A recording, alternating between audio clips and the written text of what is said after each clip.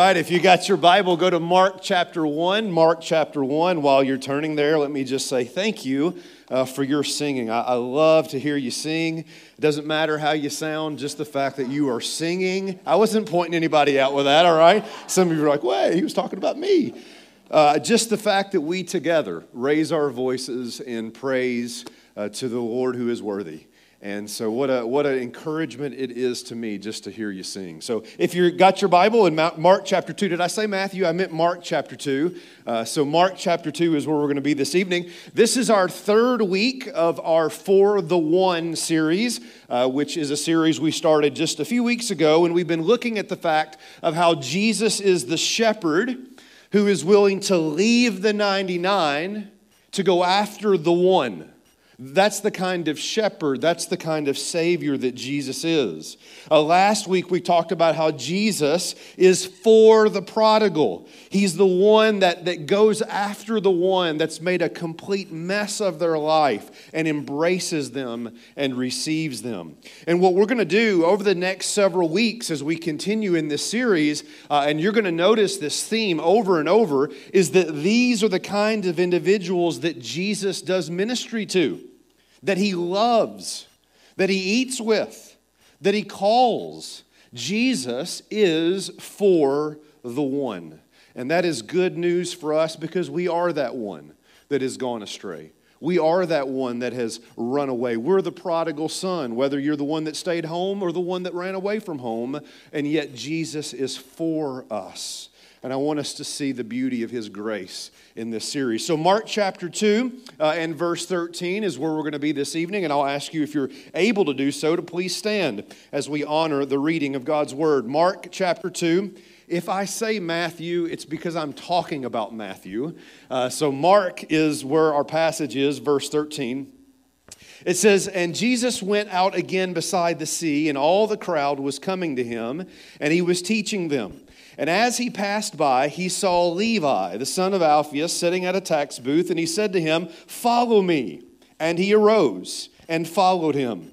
And as he reclined at table in his house, many tax collectors and sinners were reclining with Jesus and his disciples, for there were many who followed him. And the scribes of the Pharisees, when they saw that he was eating with sinners and tax collectors," you're noticing a theme now by week 3, they said, "Why," to his disciples, "why does he eat with tax collectors and sinners?" And when Jesus heard it, he said to them, "Those who are well have no need of a physician, but those who are sick. I came not to call the righteous, but sinners." This is God's word. Let's pray together and ask God to teach us tonight. Lord, here we are. We're eager and we're ready to hear from you. We want to learn your word. We want to understand more of the depths of your heart and your love, your grace towards us. Just when we think we've got that figured out, you show us how much we really don't know, how much yet we don't understand about just how gracious you are towards us. So, Holy Spirit, the Spirit of truth, come and guide us tonight to help us understand these things. And I pray this in Jesus' beautiful name. And God's people said, amen. Amen. You can be seated. With the 17th pick in the 2000 NFL Draft, the Oakland Raiders select, and what happened next shocked everyone. You see, for those of you that don't know that much about football, what you need to understand is that a team, an NFL's team's first pick, a first-round pick, is extremely important. It's an opportunity for a team to kind of have a chance at a fresh start, a chance to rebuild. So, like, for example, if you're missing that franchise quarterback, this is your opportunity to draft him. If you need that defensive pass rusher that your team has been lacking, well, now's your chance to get one. Or if you need that explosive, game-changing wide receiver, and God's people said, I figured I'd get a few amens. Here's your time. This is your opportunity. But no matter what, whatever you do, nobody should And no one ever would, except for the Raiders, use their first round draft pick on a kicker. A kicker. The Patriots did that this year in the 4th round, and they got laughed at. Imagine doing it in the 1st round. And that is exactly what the Oakland Raiders did. With the 17th pick in the 2000 NFL Draft, the Oakland Raiders selected Sebastian Janikowski. Oh! No! No! This can't be happening! No! That's right, this Sebastian Janikowski. That, Faith Family, is your 1st round draft pick right there. It's the first time anyone has selected a kicker in the 1st round since 1979, and it hasn't happened since 2000. Why? Because you got to be outside your mind to use your 1st round draft pick on a kicker. And not only did the Oakland Raiders, I know it's the Las Vegas Raiders now, but the Oakland Raiders then, not only did they use their 1st round draft pick on a kicker, albeit a talented one, this was a kicker who had problems with the police when he played college ball at Florida State. Here's what I'm getting at. Everybody look here. Faith Family, have you ever looked at the choice that someone else has made and you think to yourself, what an idiot? What are you?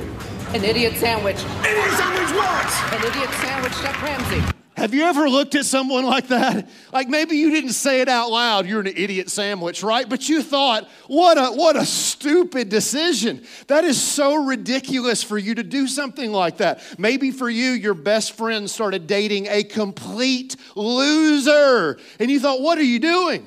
Or maybe your cousin convinced you to invest all your money in Kmart. And you thought, what a terrible choice. Or it's the thought that runs through your mind when your dad decides he's going to dress himself and pick out his own clothes. You know what I'm talking about? Or it's the feeling that everybody gets the moment you're finished eating at Denny's. What a terrible decision I just made, right? All of us can relate to that, right? Either in someone else's life or your own life, that feeling of that decision is a really bad decision. It's a ridiculous choice.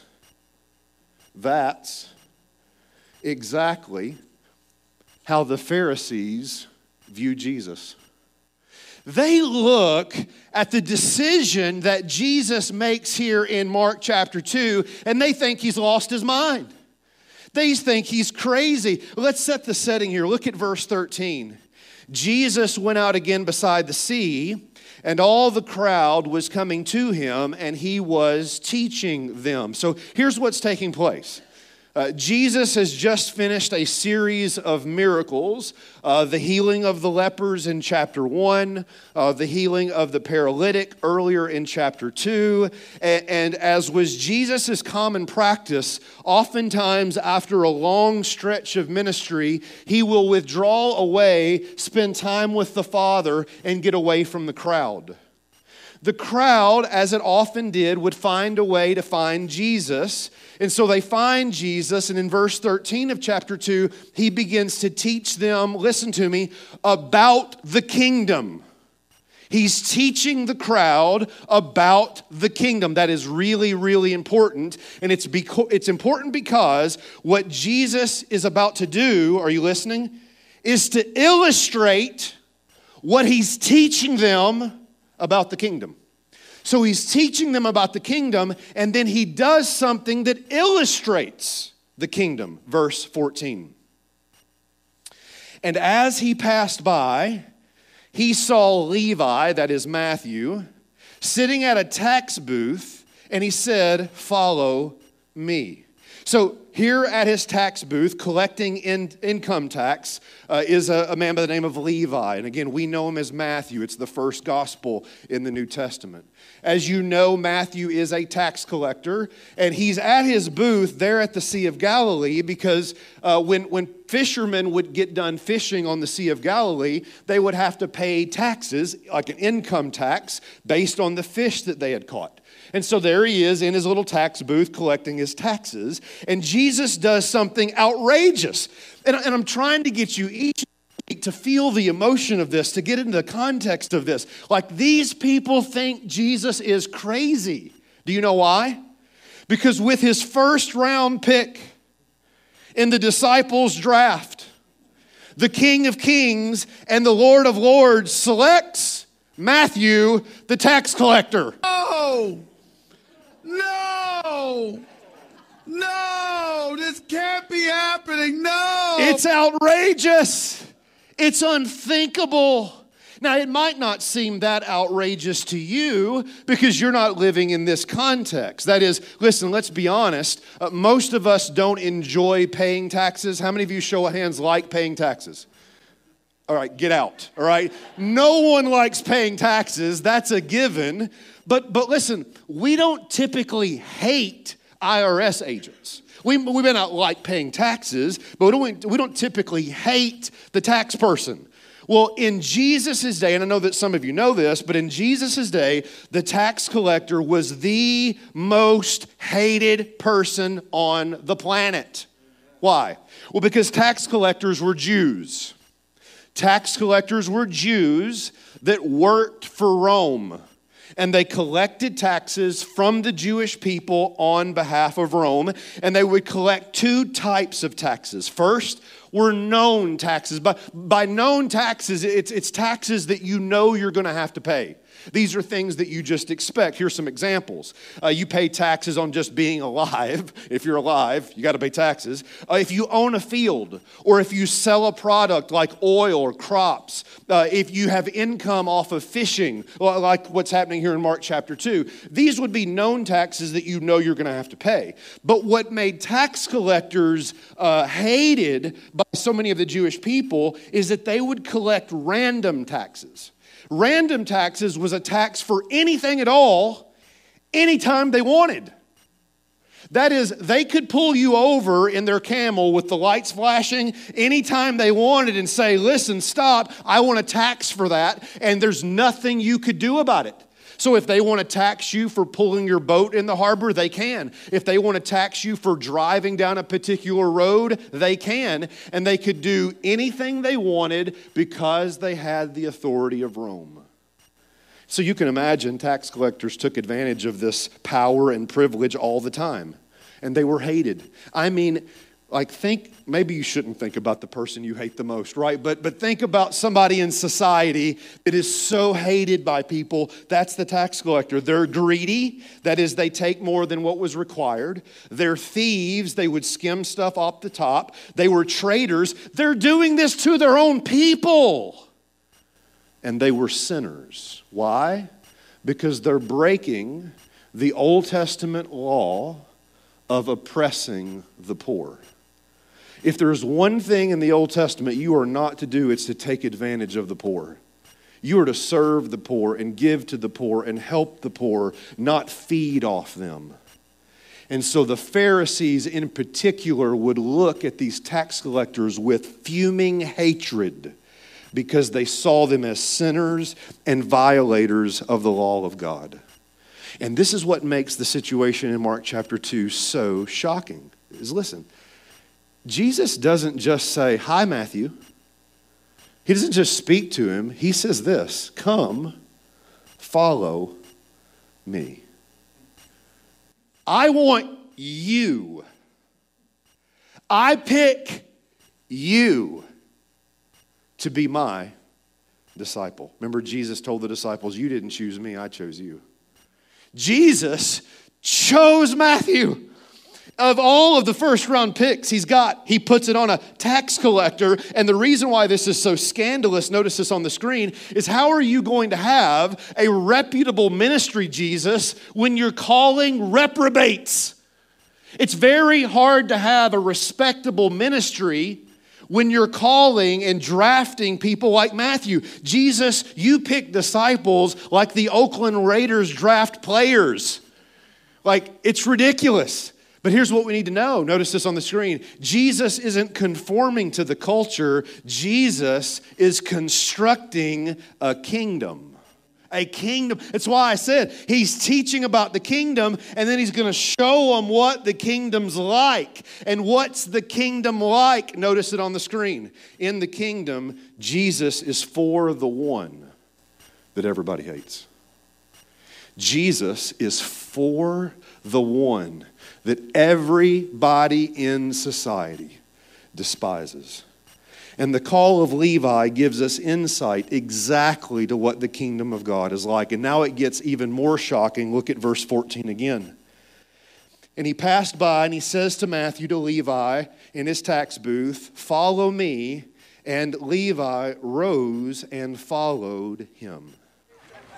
The mother of a son with talent like yours should be proud.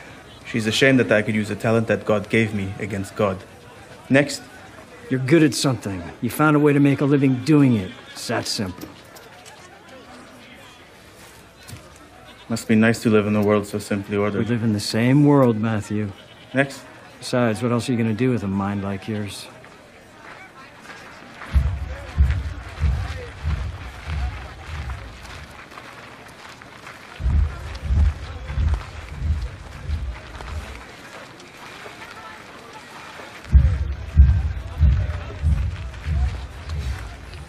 Matthew.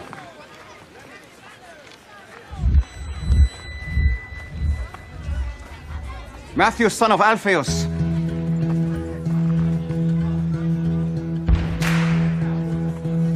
Yes. Follow me. Me? Yes, you. Whoa. What are you doing? You want me to join you? Keep moving, street preacher. Do you have any idea what this guy's done? Do you even know him? Yes.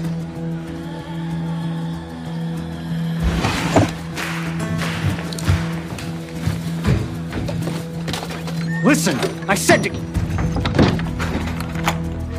What are you doing? Where do you think you're going? Guys, let me go.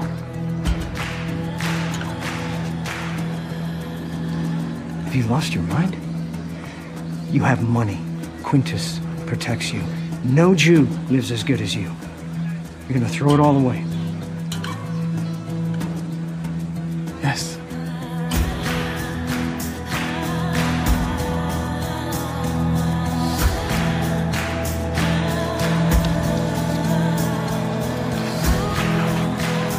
I don't get it. You didn't get it when I chose you either. But this is different.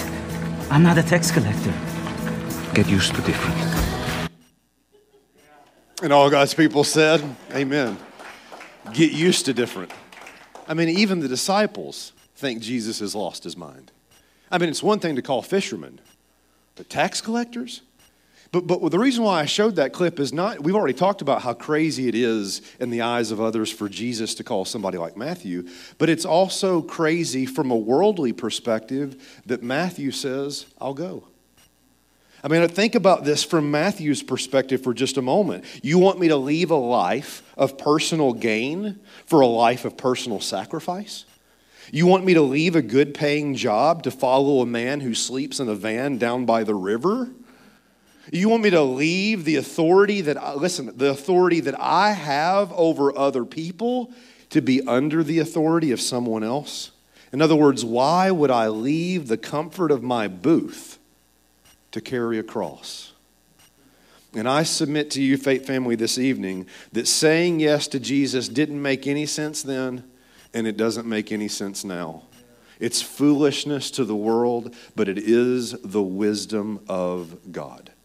Oh, this is shocking. It's shocking that Jesus is using his first-round draft pick on Matthew. It's shocking that Matthew's willing to say yes. And then it gets even more shocking because after this conversation, Matthew wants everybody in his network to know about the grace that he has just experienced by Jesus. And so he calls all his rowdy friends over tonight, right? cue Hank Williams Jr., right? And you can imagine the A-list people that come to this party. I mean, this is going to be the who's who party in Galilee. I mean, Denzel Washington, I'm sure, shows up. He's there. That kid from Growing Pains probably made an appearance. I think even Kirk Cousins dropped by. I mean, this is the A-list of Christian celebrities, right?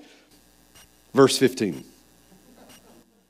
And as he reclined at table in Matthew's house, many tax collectors and sinners were reclined with Jesus and his disciples. Why? For there were many who followed him. This party is not filled with A-list Christian elites or celebrities. This party is filled with what? More tax collectors, prostitutes, yuppies, bikers, thirsty hitchhikers. It is a whole bunch of losers.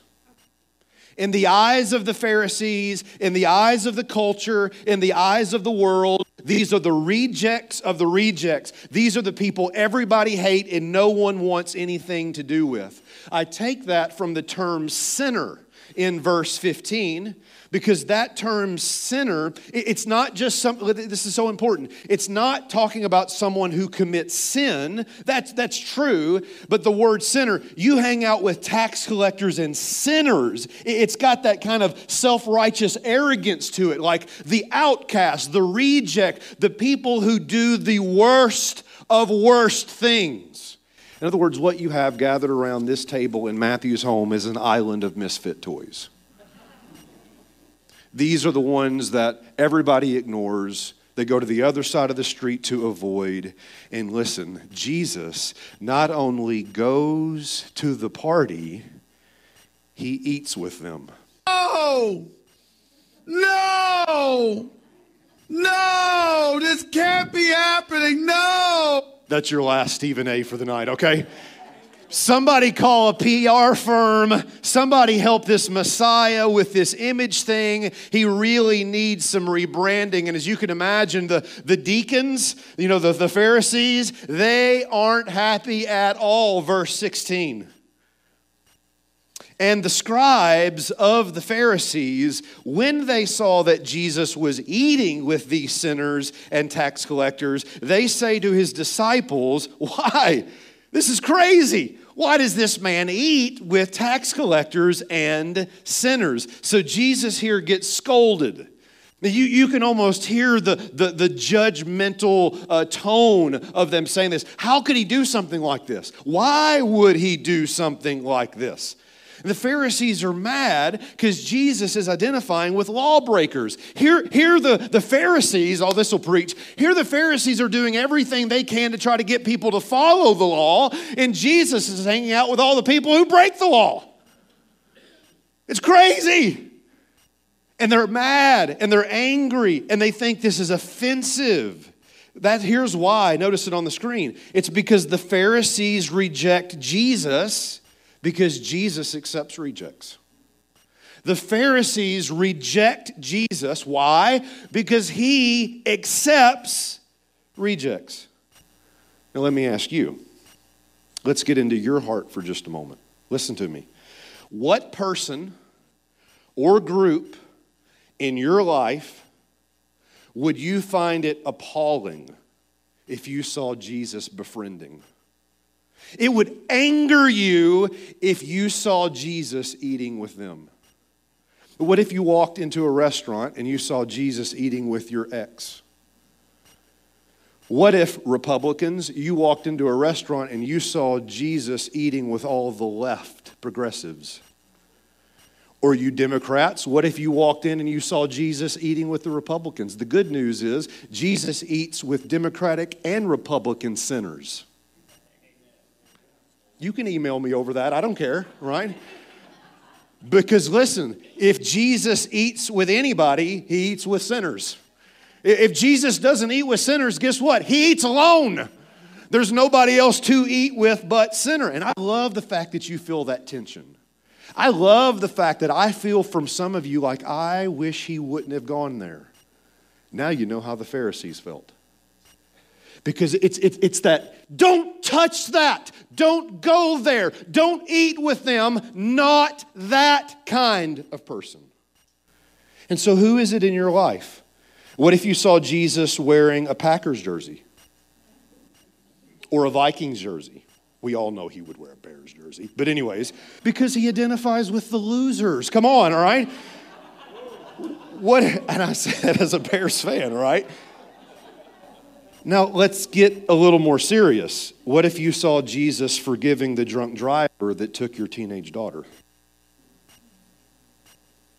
What if you saw Jesus receiving the worship of someone who ripped your heart out? Who is it that if you knew they'd be in heaven, you'd question whether or not you want to go? I'll put it in Jonah's terms. You remember Jonah? Who's your Ninevite? Who is the person that if God were gracious to them, it would make you want to run the other way? And until you go there in your heart, until you go there emotionally, you won't get this text. You won't understand how crazy it is that Jesus is doing what he's doing and how gracious it is. I've told you this 1,000 times. Until you get angry at the grace of God, you don't understand the grace of God. It's appalling, it's outrageous, it's insane. Peter doesn't have a problem if you're calling fishermen, but once you start calling tax collectors, it's an entirely different category. And Jesus says you might get used to different. You don't understand what you think you understand when it comes to the grace of God. Brennan Manning, who I quote frequently, wrote this before he passed. Something is radically wrong when the local church rejects a person accepted by Jesus. Preach, preacher.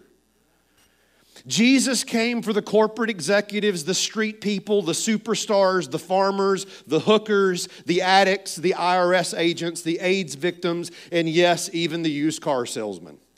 Jesus not only talks with these people, he dines with them, fully aware that his table fellowship with sinners will raise the eyebrows of the religious bureaucrats who hold up their robes of their authority to justify their condemnation of the truth and their rejection of the gospel of grace. Here's what I'm driving at in our own hearts. It's this. Notice this on the screen. Listen, your level of excitement at God's grace to your enemy will reveal just how much self-righteousness is in your heart. Let me say that again. Your level of excitement at God's grace towards your enemy, the person you hate, and you justify your hatred, reveals how much self-righteousness is in your heart. Why? Why are the Pharisees not rejoicing over sinners who have come home and tax collectors that has found Jesus? It's because, listen, here's why. The Pharisees forgot they belong in the same category of sinner. Sinner becomes that person. Sinner becomes what someone else has done rather than what we have done. And listen, the irrationality of self-righteousness is that it puts sin and sinners in all these different categories. Like we actually, we have the terrible theology of thinking this way. There's good sinners and there's bad sinners. Oh, listen, everybody's a sinner. I get that. All have sinned and fallen short of the glory of God. I get that, Pastor. Everybody's a sinner. There's just good sinners and there's bad sinners. And guess what? I happen to be one of the good sinners. I don't know about you. I mean, there's a lot of bad sinners out there, but I'm one of the good sinners. There's no such thing as a respectable sin. Hello? I don't care if it's pride or prostitution. They're both sin against God. Again, this is Jerry Bridges writes, many conservative evangelicals have become so preoccupied with the major sins of society that we've lost sight of the need to deal with our own more refined sins, like worry, ingratitude, pride, selfishness, impatience, anger, envy, the use of our tongue. We can be orthodox in our theology and yet tolerate in our lives the most subtle, acceptable sins. Every sin we commit, regardless of how insignificant it seems, is an assault on God's infinite glory. In other words, notice this on the screen, Faith Family. The issue isn't the greatness of your sin. The issue is the greatness of the God you sinned against. The issue isn't the greatness of your sin. It's the greatness of the God you sinned against. And that means whether you're the Pharisee or the prostitute, the tax collector or the scribe, you belong in the category, apart from Jesus, of sinner. And the Pharisees forgot that. And that is why they looked down their self-righteous noses as to how Jesus could dare to use a first-round draft pick on Matthew and to eat with people like this. Well, all of this sets up a statement that Jesus is going to make, which is at the very heart of this whole series that we're doing that will last us the next 7 years. Verse 17. I feel like I could preach it that long. Look at verse 17. And when Jesus heard, that is, he heard what the Pharisees said, he says to them, and by the way, like, don't try to whisper in the room that Jesus is in. He'll hear you, okay? Just so you know. This is proof right here. And so Jesus hears them and he says, hey, those who are well, this is the heart of his ministry. Those who are well have no need of a physician. It's those who are sick. I came. Listen in. Jesus is saying, this is why I came. This is at the heart of the kingdom, the heart of my ministry. I came not to call the righteous, but sinners. That's why I called Matthew and not you. That'll preach. What is Jesus saying here? Okay, watch. He's saying, remember, he's enjoying a meal, and out of that he says, this is why I came. In other words, notice this on the screen. This meal represents the mission. The meal, just like he's teaching about the kingdom and then he calls Matthew because the calling illustrates the teaching, Jesus sharing this meal says to the Pharisees, this meal represents the very mission that I came to do. In other words, I didn't come just to forgive sin, I came to fellowship with sinners. Would you just stop and think about that for a moment? No, I mean like you. Lord, help me communicate this. Jesus is saying to you, I didn't come to make a transactional relationship. Hey, your sin's forgiven, go on about your business. Jesus is saying, I came to forgive your sin so that I could fellowship with the sinner. I want to know you. I want to eat with you. I want to have a relationship with you. I don't just want to forgive your sin. I want to fellowship with the sinner. Isn't that good news? That you're the one and he's for you and he's after you and he's inviting you into a relationship, a fellowship with him. Now, let me make a couple of comments because there are misconceptions. Imagine this verse often gets quoted out of context. That is that he came to call the righteous, he did not come to call the righteous, but the sinners, or those who are well have no need of a physician, but those who are sick. Let's understand this, two misconceptions. First of all, these are not two categories of people. In other words, Jesus is saying there's healthy people that don't need Jesus, and there's sick people that do. That's not what he's suggesting, okay? This statement here is meant to expose the self-righteousness of the Pharisees. In other words, Jesus is saying this, it's not that there are 99 sheep that stay home and one goes off. His point is he goes after the one. In the same way, he's not saying there actually are righteous people that don't need him, or there actually are sick people that don't need or healthy people that don't need a physician. He's saying this, as long as you don't see how sick you are, you'll never go to Jesus. Until you realize you're not healthy, you're not well, you're a mess, you'll never see your need for a Savior. That's the point. The point is to expose the self-righteousness of the Pharisees. It's not you're healthy and people like Matthew are sick. It's that the good thing about Matthew is he realizes how sick he is. And you think you're okay. And that's why you won't get the kingdom. And that's why I don't call you. Because I came for the people who know they are sick. I'm the father of the prodigal who's running home in need and knows he's in need of his Father's grace. Secondly, in terms of the misconception of this statement, is that we don't take from this that we are spiritually sick rather than spiritually dead. You're stretching the metaphor. Jesus is just using a metaphor here. He's using the physician sickness metaphor. The reality is we are not just sick people, we are dead people. And we don't just need a physician, we need someone who can resurrect the dead.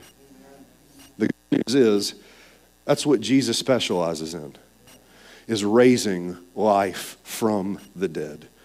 The gospel of Christ is found here, and that is that Jesus came for this purpose. The good news of the gospel is the great physician makes house calls. Think about that. This is not the gospel. Get well and then come to me. The gospel is, you're sick and I came to you. You're dead and I came to you. Jesus says, I came not to call the righteous, but the sick. He's not asking us to make ourselves healthy. He's asking us to acknowledge our sickness and find grace in the great physician. Amen? So how do we apply this? And we're done. 2 quick implications or applications for us, and then we're out of here. First of all, what my hope for us would be is that we would personally, each and every one of us, personally experience the grace of God. Personally experience the grace of God. The good news of the gospel means that we can stop lying to ourselves. It keeps us from denying that though Christ was victorious, the battle with lust and greed and pride still rages. Listen, grace allows me to acknowledge that I am often unloving, irritable, angry, resentful with those closest to me. And when I go to church, I can leave my white hat at home. God not only loves me as I am, He knows me as I am. Because of this, I don't need to apply spiritual cosmetics to make myself presentable to God. To live by grace means to acknowledge my whole life story, the light side and the dark side. In admitting my shadow, I learn what God's grace means. Tonight, would the fact that Jesus is for someone like Matthew and for someone like you free you from putting on spiritual cosmetics? That you've got to be and put forth an image to make everybody impressed. No, you don't. No, you don't. Jesus will eat with you just as you are. And I want you to embrace that, and I want you to experience that. The good news is Jesus isn't going to leave you the way you are. He's going to keep changing you until one day you are glorified, and He will complete the work He began in you. The good news is He's going to do that. It's not by our works, it's by His grace. Here's the last application, and I'm done. Because we will clap and amen the grace of God to us. Right, Peter? Right? Hey, it makes total sense that you would call fishermen, but not tax collectors. It is not enough that we personally experience the grace of God. Faith family, we need to personally express the grace of God. Because every single one of us has a little Pharisee on the inside. That little bit of self-righteousness or that whole lot of self-righteousness that looks down our noses at people.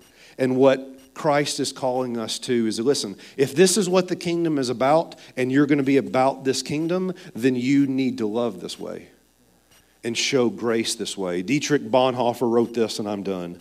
Pious fellowship permits no one to be a sinner. So everybody must conceal his sin from himself and others. We dare not be sinners. Many Christians are unthinkably horrified when a real sinner is suddenly discovered among the righteousness. Or among the righteous. You're a sinner? Oh, you mean you struggle? Oh, you mean you have bad days? So we remain alone in our sin, living in lies and hypocrisy. But it's the grace of the gospel, which is so hard for the pious to understand, that it confronts us with the truth and says, you are a sinner, a great and desperate sinner. Now come, as a sinner that you are, to the God who loves you. He wants you as you are. He does not want anything from you, a sacrifice, a work. He wants you alone. This is the message of freedom. You do not have to go on lying to yourself and your brothers as if you were without sin. You can dare to be a sinner. Imagine a church that had a community like that. Imagine the kind of church that if we saw Jesus eating with a Democrat, we'd say, praise God. That's the grace of God right there. And if we saw Jesus eating with a Republican, we'd say, that's even more. I'm just kidding, right? Praise God. Praise God. That's the grace of God right there. And if we saw Jesus eating with our ex, if we saw Jesus eating with the person, I'm not saying it wouldn't be hard, but not only would we experience the freedom that His grace gives us, but we would give that same kind of grace to others. How ashamed we should be that we won't invite to the table who Jesus is willing to eat with. In 2000, the Oakland Raiders shocked the NFL world when they used their first round draft pick on that. But far more shocking than that was when Jesus was selecting a team that He would turn the world upside down with. And He chose people like that. And He did it as a sign of what the kingdom of God is all about. Namely, the kingdom of God loves the one everybody hates. The kingdom of God is where God chooses the one that nobody else would pick. The kingdom of God is where God eats with the one no one else would dare let sit at the table. And after all, the kingdom is about a king who came into the world knowing good and well he'd be hated. And listen to me, faith family. He was so hated, they wanted Him dead. Crucify Him. Crucify Him.